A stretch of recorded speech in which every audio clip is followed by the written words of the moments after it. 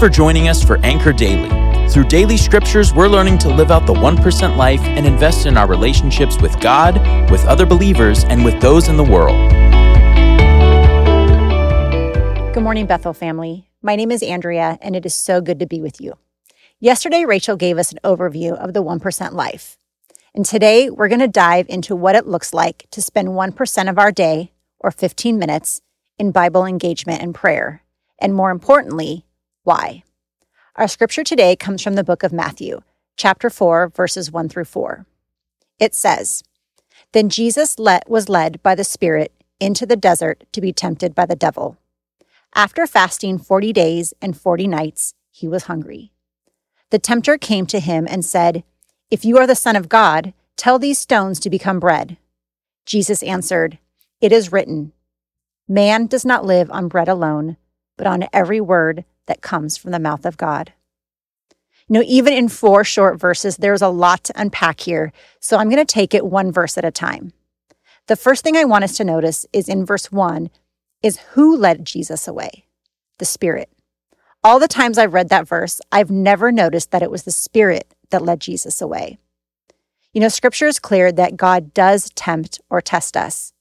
James chapter 1, verse 2 says, "Consider it pure joy, my brothers, whenever you face trials of many kinds." What are those trials? Sometimes those trials are because of choices we've made, and now we must face the difficult consequences of those choices. Sometimes they are because we live in a fallen and broken world. But sometimes trials are the things that are in our lives that God is using to strengthen our faith. When we don't get the job we wanted, do we still believe that He will provide?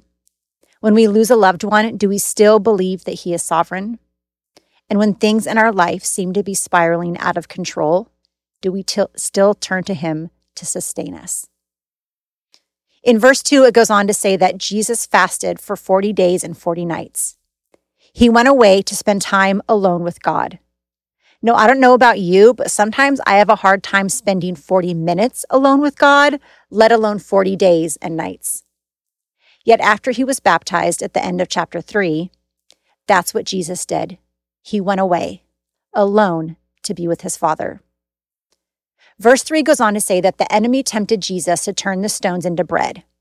I want to remind everyone that although God may test us, it is the enemy that tempts us. In this situation, he came to Jesus when he was hungry, alone, and at his weakest. Isn't that what the enemy likes to do? He tempts us when we are the most vulnerable, when we are under physical or emotional stress, when we're lonely, tired, or faced with uncertainty. And then in verse 4, Jesus says that man doesn't live on bread alone, but on every word that comes from the mouth of God.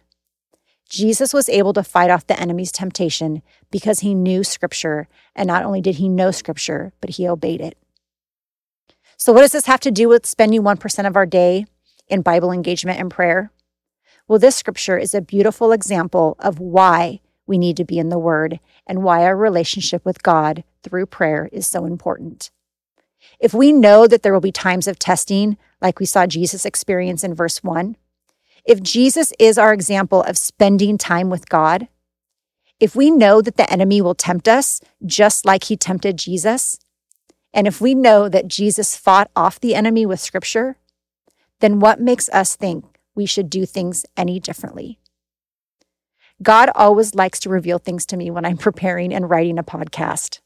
And his lesson for me this time, I need Him and I need His Word. We all do. We need Him to speak to us. We need Him to guide us.